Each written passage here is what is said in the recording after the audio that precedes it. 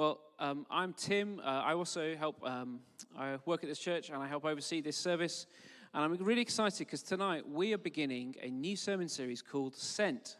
And for 3 weeks together, we're going to stick in the same bit of Luke's gospel. I've just read 4 verses, but we're going to do the whole chapter together.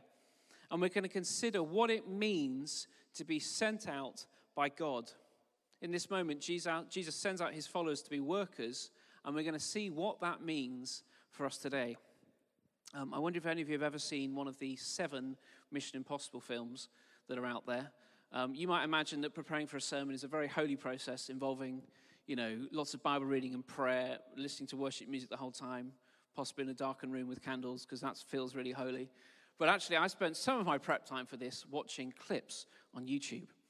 And I was interested in a particular scene that happens in every Mission Impossible film, where Tom Cruise picks up the phone and the voice on the end of the line says, "Your mission, should you choose to accept it. Your mission, should you choose to accept it." And then they outline the mission. And if you like, what I'm speaking about today and what I think this sermon series in Luke is going to be about, and what I think God wants to say to us is, I have a mission for you, should you choose to accept it. This is going to be a time of hearing God say to us, I want to send you out. Will you accept my call? Now, this mission, sadly to some of you I know, isn't to be like Tom Cruise, an international spy or an assassin or something, which I know is a disappointment. But it's to be, in the words of Jesus, a worker in his harvest field. Let's read again just a bit from verses 2 and 3. Jesus told his disciples, "The harvest is plentiful and the workers are few." The harvest is plentiful, but the workers are few. And therefore, what we should do, he says, ask the Lord of the harvest to send out workers into his harvest field. Go, I'm sending you out. Jesus said the harvest is plentiful. And when he says that, he's talking about people. He's saying there are many people to be brought to me, to become Christians, to give their lives to me. And therefore, workers are needed. Here's your mission, he's saying, if you choose to accept it. And Jesus is talking about doing the kind of stuff that he's been doing, proclaiming and demonstrating the kingdom of God, that people might be won to him. And this is the mission that Jesus is still looking to send people out to do. You remember in Mission Impossible, if you've seen it, excitingly, I don't know how, sometimes it's like there's a CD that have to happen to, and then there's a tape in the various clips that I watch. It says, this message is going to self-destruct in 10 seconds. Now, thankfully, every time we read the Bible, that doesn't happen. God's message hasn't self-destructed. It's still there. And Jesus still says to us, just as he said to his disciples, the 72 that he sent out, the harvest is plentiful and the workers are few. I have a mission for you, says Jesus, should you choose to accept it. Now, I suppose what I'm talking about tonight, and we are thinking about for a few weeks, often it gets called evangelism. And that is for many of us, that's a scary thing. That's a big thing. That might be a challenge. It could be a real excitement. But God still wants to call his followers to do his work. God wants to use you. So let's go through this passage and let's see the way that Jesus sent out his original followers, because it's going to show us how God wants to send us out. Here's the first thing we're going to see. Firstly, we're going to see that God sends anyone to reach everyone. God sends anyone to reach everyone. Let's read verse 1 again. After this, the Lord appointed 72 others and sent them out 2 by 2 ahead of him to every town and place where he was about to go. Now, when we come to chapter 10 of Luke's Gospel, and by the way, when I say Luke's Gospel, what I mean is an account of Jesus' life. There are 4 of them in the Bible. This one that we're reading from is written by a doctor called Luke. And he gets to this point in his tale, recounting of Jesus' life, and it's like he shifts the focus, because he spent the first 9 chapters really focusing on the works of Jesus, the miracles, the way Jesus has been showing the power of God, especially as he's healed people and delivered people. So he's focused on the works of Jesus, as now he switches especially to the words. So if you have one of those Bibles that has red letters in it, you'll see that there are more and more red letters, because Jesus is speaking. And here Jesus speaks, and he speaks to his followers, and he sends them out. He says, go ahead of me and visit all the places where I'm about to go, because it says in chapter 9 that Jesus set his face towards Jerusalem. He's traveling north to south down there, and Jesus says, go ahead of me on the journey that I'm about to make, because I've got a mission for you. And just in this one verse, it shows us that God wants to use anyone to reach everyone. God wants to send anyone to reach everyone. Notice this in verse 1 again. Luke writes that Jesus, who is the Lord, appointed 72 others. 72 others. And that little phrase, that actually tells us so much. Firstly, it shows us that God will send anyone to do his work. How do you notice they're described? Others. Others. We don't know anything about them. Are they men? Are they women? How do they like their breakfast? Are they tall? Did they go to university? I don't know. We don't know. Who are they? They're just others. They're just people who have shown up to be used by God. Have you seen that bit in Monsters, Inc.? Here's me quoting another film. I think this is about the third time I'll do this tonight. There's a bit in Monsters, Inc. where you've got Sully and Mike, and Sully's the big blue character, and Mike is his little green friend. And Sully's kind of the hero, and when their company is shown on TV, he's the one who gets his face shown. And Mike, both times, is hidden by the logo and then by a barcode. And the joke is that little Mike is like, oh my goodness, I'm famous. I'm on TV. I'm in a magazine. But he's hidden. I wonder if it's a bit like that here. It's people who are being used by God. They're in the story, but all we get about them is others. We get others. Jesus is just choosing people and using people who have shown up. You see, the great contrast is with Luke 9. In Luke 9, Jesus sends out the 12. He sends out his closest, hand-picked followers. And if we just had that, we might be tempted to think, God uses super Christians. You know, he uses the people who are named. Maybe you might want to think in terms of modern terms and think, yeah, Tim, he uses clergy. And that's you, so get on with it. But God uses others. God uses people who have made themselves available to him. So don't discount yourself by being used by God, because he uses people who say yes to him. He sends anyone to reach everyone. And this is the second point. God wants to reach everyone. And we see that just in this little phrase, 72. Doesn't it strike you that that's quite a specific number? How many people does he send out? How many others does he send out? 72. We don't know anything about them, but we know how many he sent. What's the significance of that? Well, again, if you contrast it to Luke 9, Jesus sends out 12 disciples. And when Jesus sent out 12 disciples, he said, go only, in the words of Jesus, to the lost sheep of the house of Israel. In other words, go to the Jewish people. Don't talk to anyone else. You're only going to Jews. And what people who have studied the Bible have pointed out is that Jesus sends 12 disciples to reach 12 tribes of Israel. So he sent them to a specific group, and now he sends 72.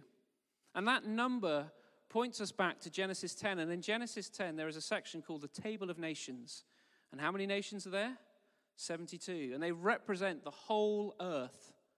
And this is Jesus' way of demonstrating that his message, his gospel, is going out to the whole earth. God wants to reach everyone. It wasn't just for the Jewish people. It was for everyone. And the word that gets used in the Bible is Gentiles. And on this journey that they were going to take were Gentile areas. Jesus is sending anyone to reach everyone. His gospel is for everyone. Now you might hear this and think, right, Tim, yes, got it. I need to start tomorrow. I'm going to start talking to people. God wants to send me. I mean, I'm on Zoom all day, so that's going to be awkward because I'm going to have to keep interrupting my Zoom calls, but I'm going to do it. But we don't have to feel the pressure here. Do you notice how he sends them out? He sends them out 2 by 2. It's a bit like Noah's Ark, but the other way around. They don't come in, they go out. He sends them out 2 by 2, and that's how God uses us. He uses us together to play our part. It doesn't all depend on us. It doesn't all depend on us. But God does want to send anyone to reach everyone. But why is Jesus doing this? Why is he sending out his followers? What's it all about? Well, it's because of the assessment that he makes. Let's read it again, verses 1 to 3. After this, the Lord appointed 72 others and sent them 2 by 2 ahead of him to every town and place where he was about to go. And he told them, the harvest is plentiful, but the workers are few. Ask the Lord of the harvest, therefore, to send out workers. Go, I'm sending you out. Has anyone here seen Jeremy Clarkson's farm? This is actually the second time I've mentioned it in a sermon. I didn't realize it had quite such an impact on me. But in Jeremy Clarkson's farm, which is fascinating to learn all about farming and all how that works, one of the scenes is they're measuring the crop that they're about to take in to find out if it's the right time for harvest.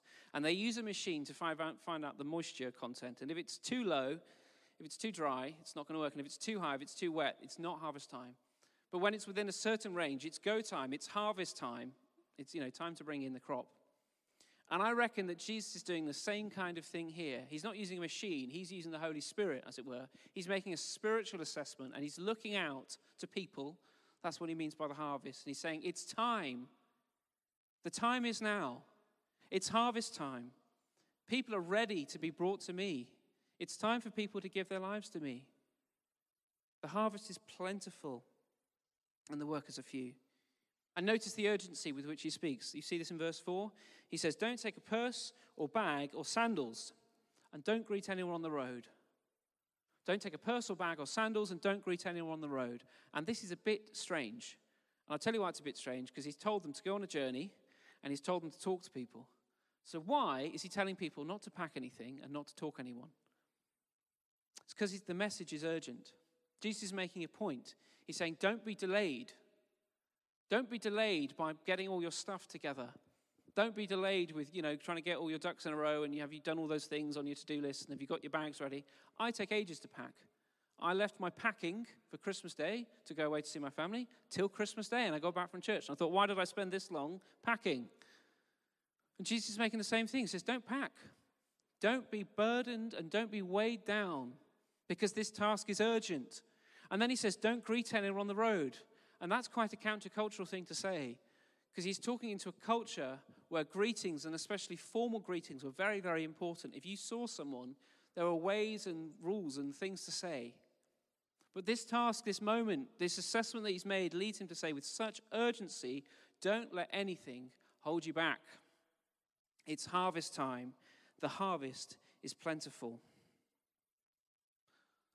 God wants to send anyone to reach everyone.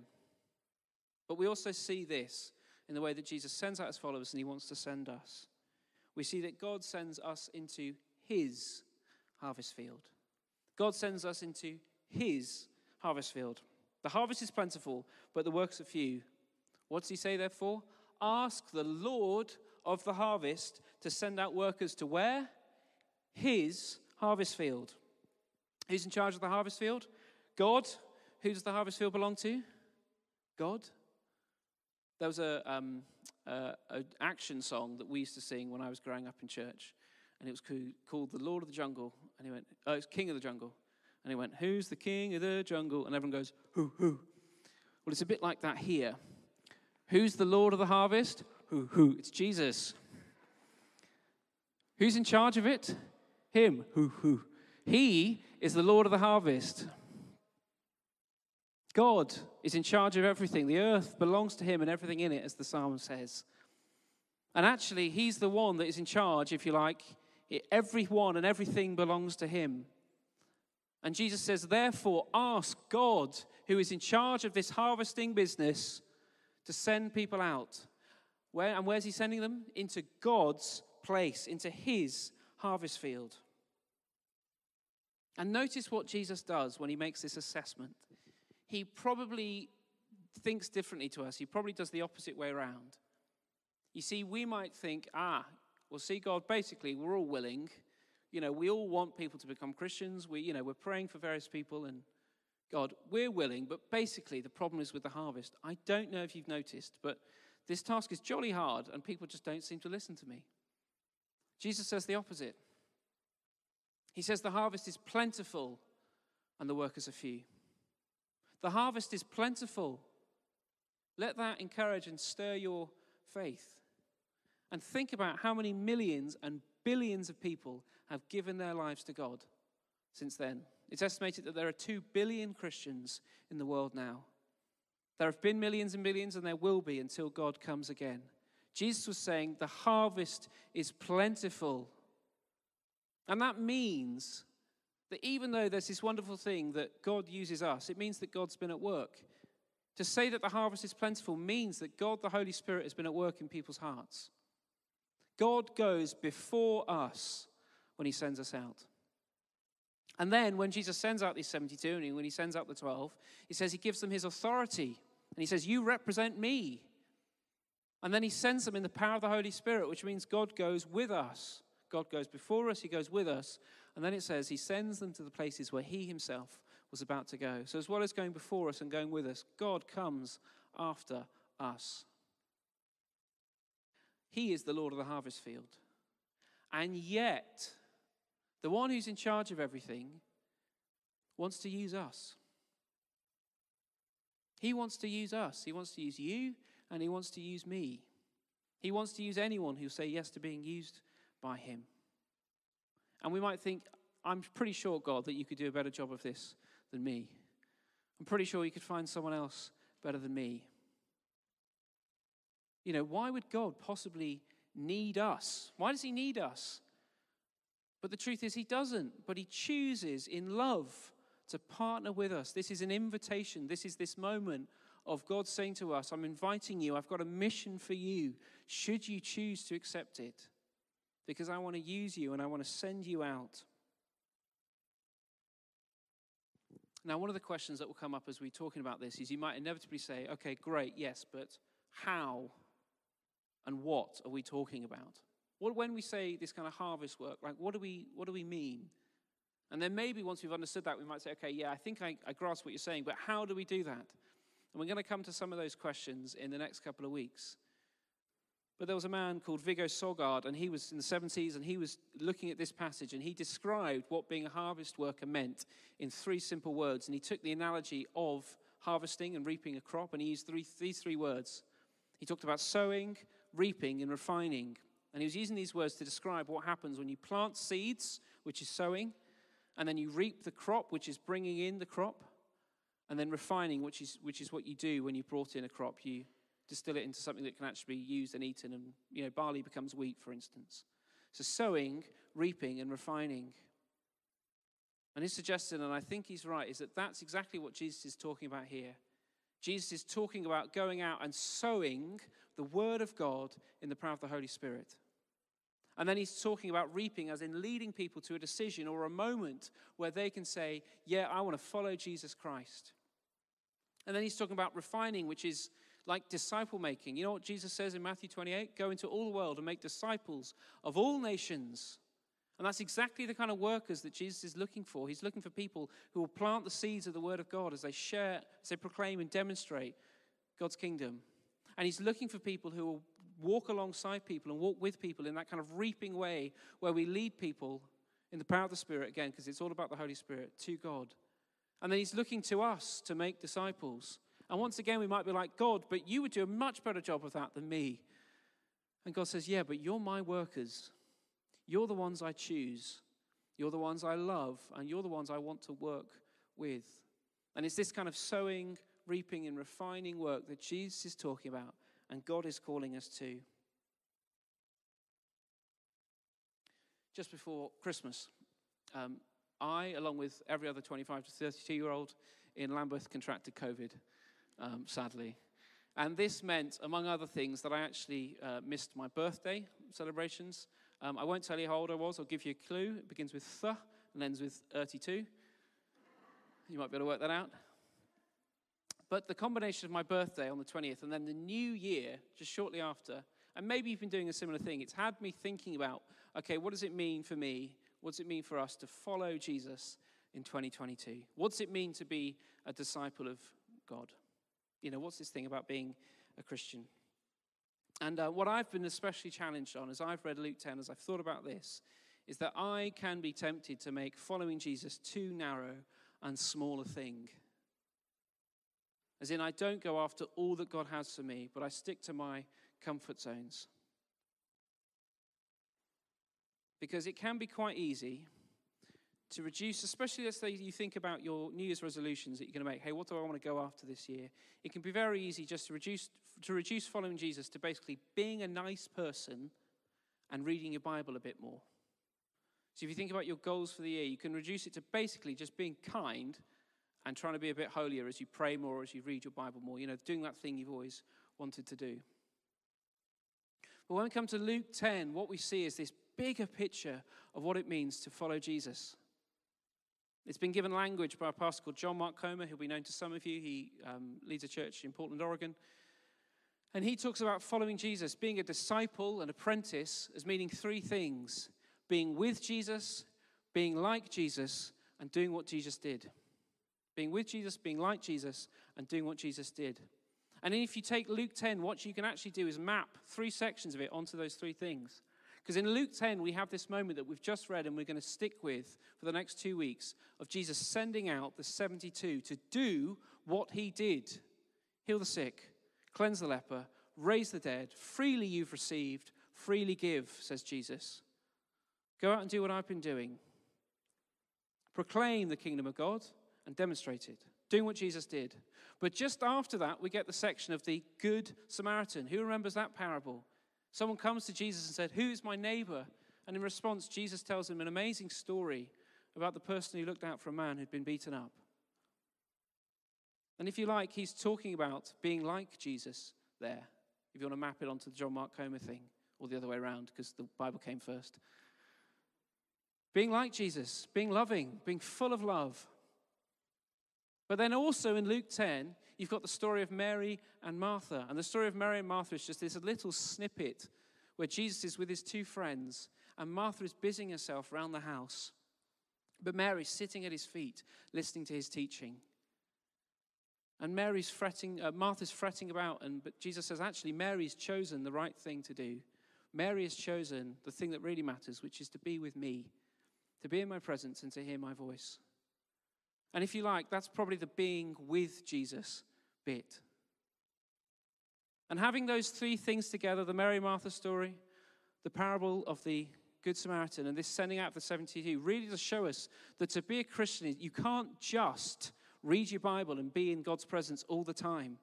Because you need to be a good neighbor to people as God has called you to be. And also, God sends you out to be a worker in his harvest field. But also, it's not enough just to be a harvest worker, if you like, doing that reaping, refining thing, without being a good neighbor to people and loving them, and also coming under the truth of God's word and being with God. And also, and this is the one I think is probably the more challenging one, it's not enough just to be a good neighbor and to be with God. And those are distinct things. Being a good neighbor, being loving, is distinct from the way God wants to send you out to do what he did. In 2022, don't reduce following Jesus to something smaller than God has called us to. God wants you and he calls you to be with him, to sit at his feet, to be in his presence, to hear his word. Do it every day. But also, be a good neighbor. Be love to the people that are around you. And also, hear God say it again to you today, I want to send you out because the harvest is plentiful and the workers are few. And let me tell you, there's nothing like having a glimpse of being used by God for the kind of work that Jesus is talking about. There's nothing like being used by God. I don't really have many stories of leading people to become Christians, but here's one that I do have. Let me tell you about my friend Lucy.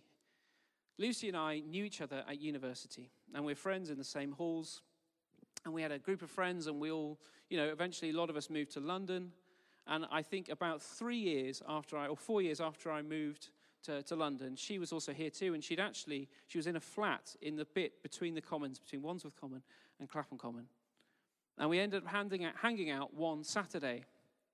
And we were talking about, the normal things you do when you catch up with someone. And I think she was quite interested in my new job because I'd just moved to London. She was working for selling wine, and I was working for a church. And I think she was quite interested in that, so she was asking me questions.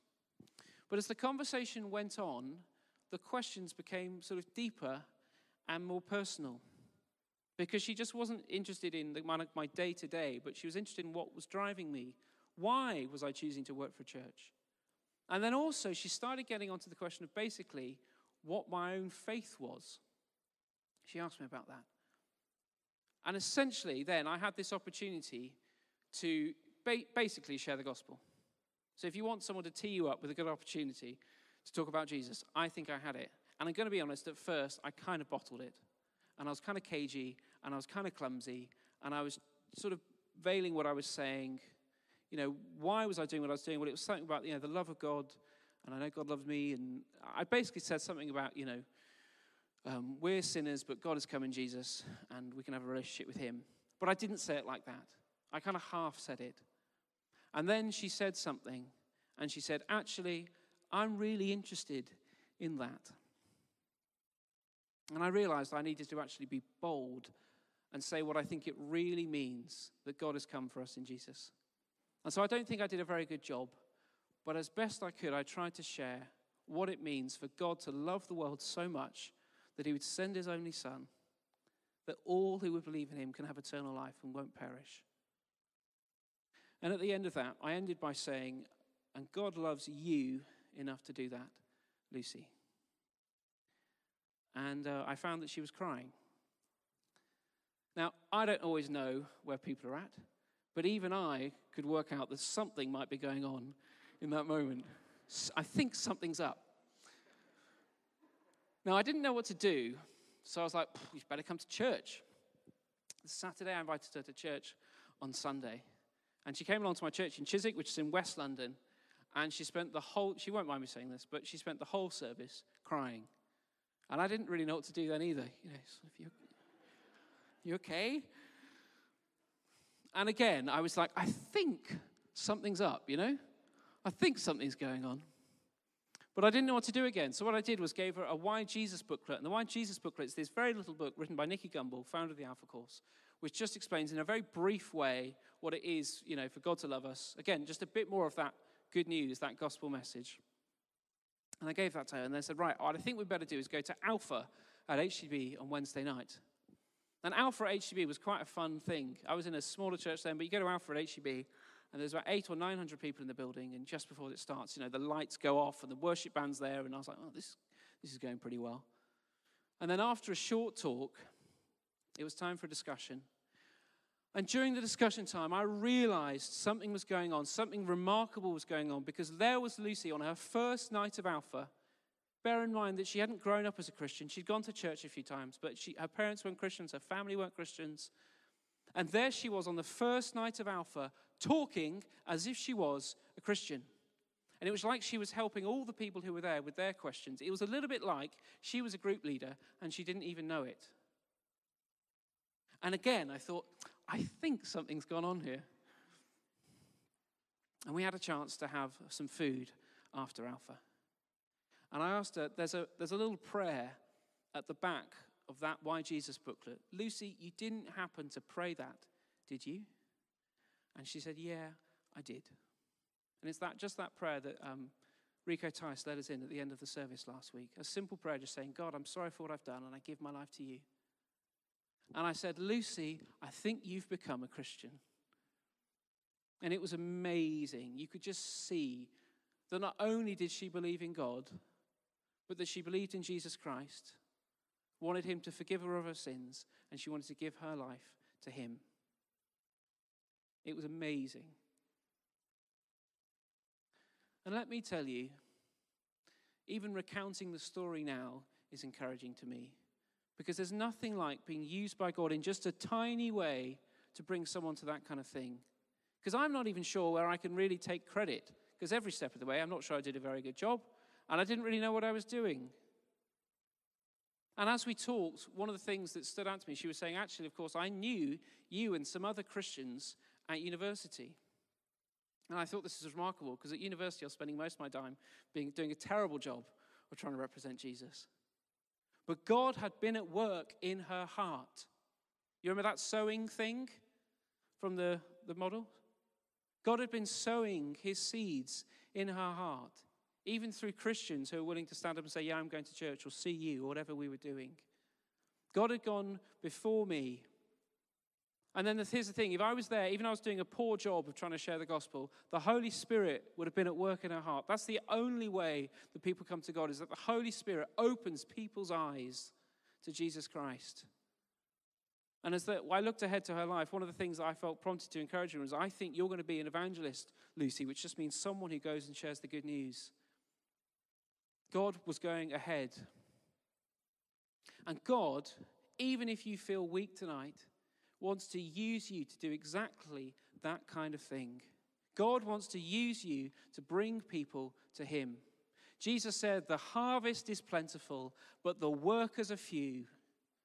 Ask the Lord of the harvest to send people out, and go, I'm sending you. And Jesus wants to say the very same thing to you tonight. Pray that I'd send people out. And if you're up for it, join me in an adventure and go yourself. God wants to send anyone to reach everyone. And God, who's in charge of everything, sends us into his harvest field. And hear this final point, and it's a really important thing. God sends us in weakness. How does God send us? Well, it's not in strength, but it's in weakness. Look at this in verse 3. Go, said Jesus, exclamation mark. I'm sending you out like lambs among wolves. Like lambs among wolves, said Jesus, fully aware of the manner in which he was sending his followers out, sending these 72 out. Sending them out in a position of weakness and not strength. Sending them out actually to a world that might be hostile. Here's another movie reference. Has anyone ever seen or heard about the film Rambo? Okay, well, God doesn't send us out like Rambo. He sends us out like Lambo. I'm sorry.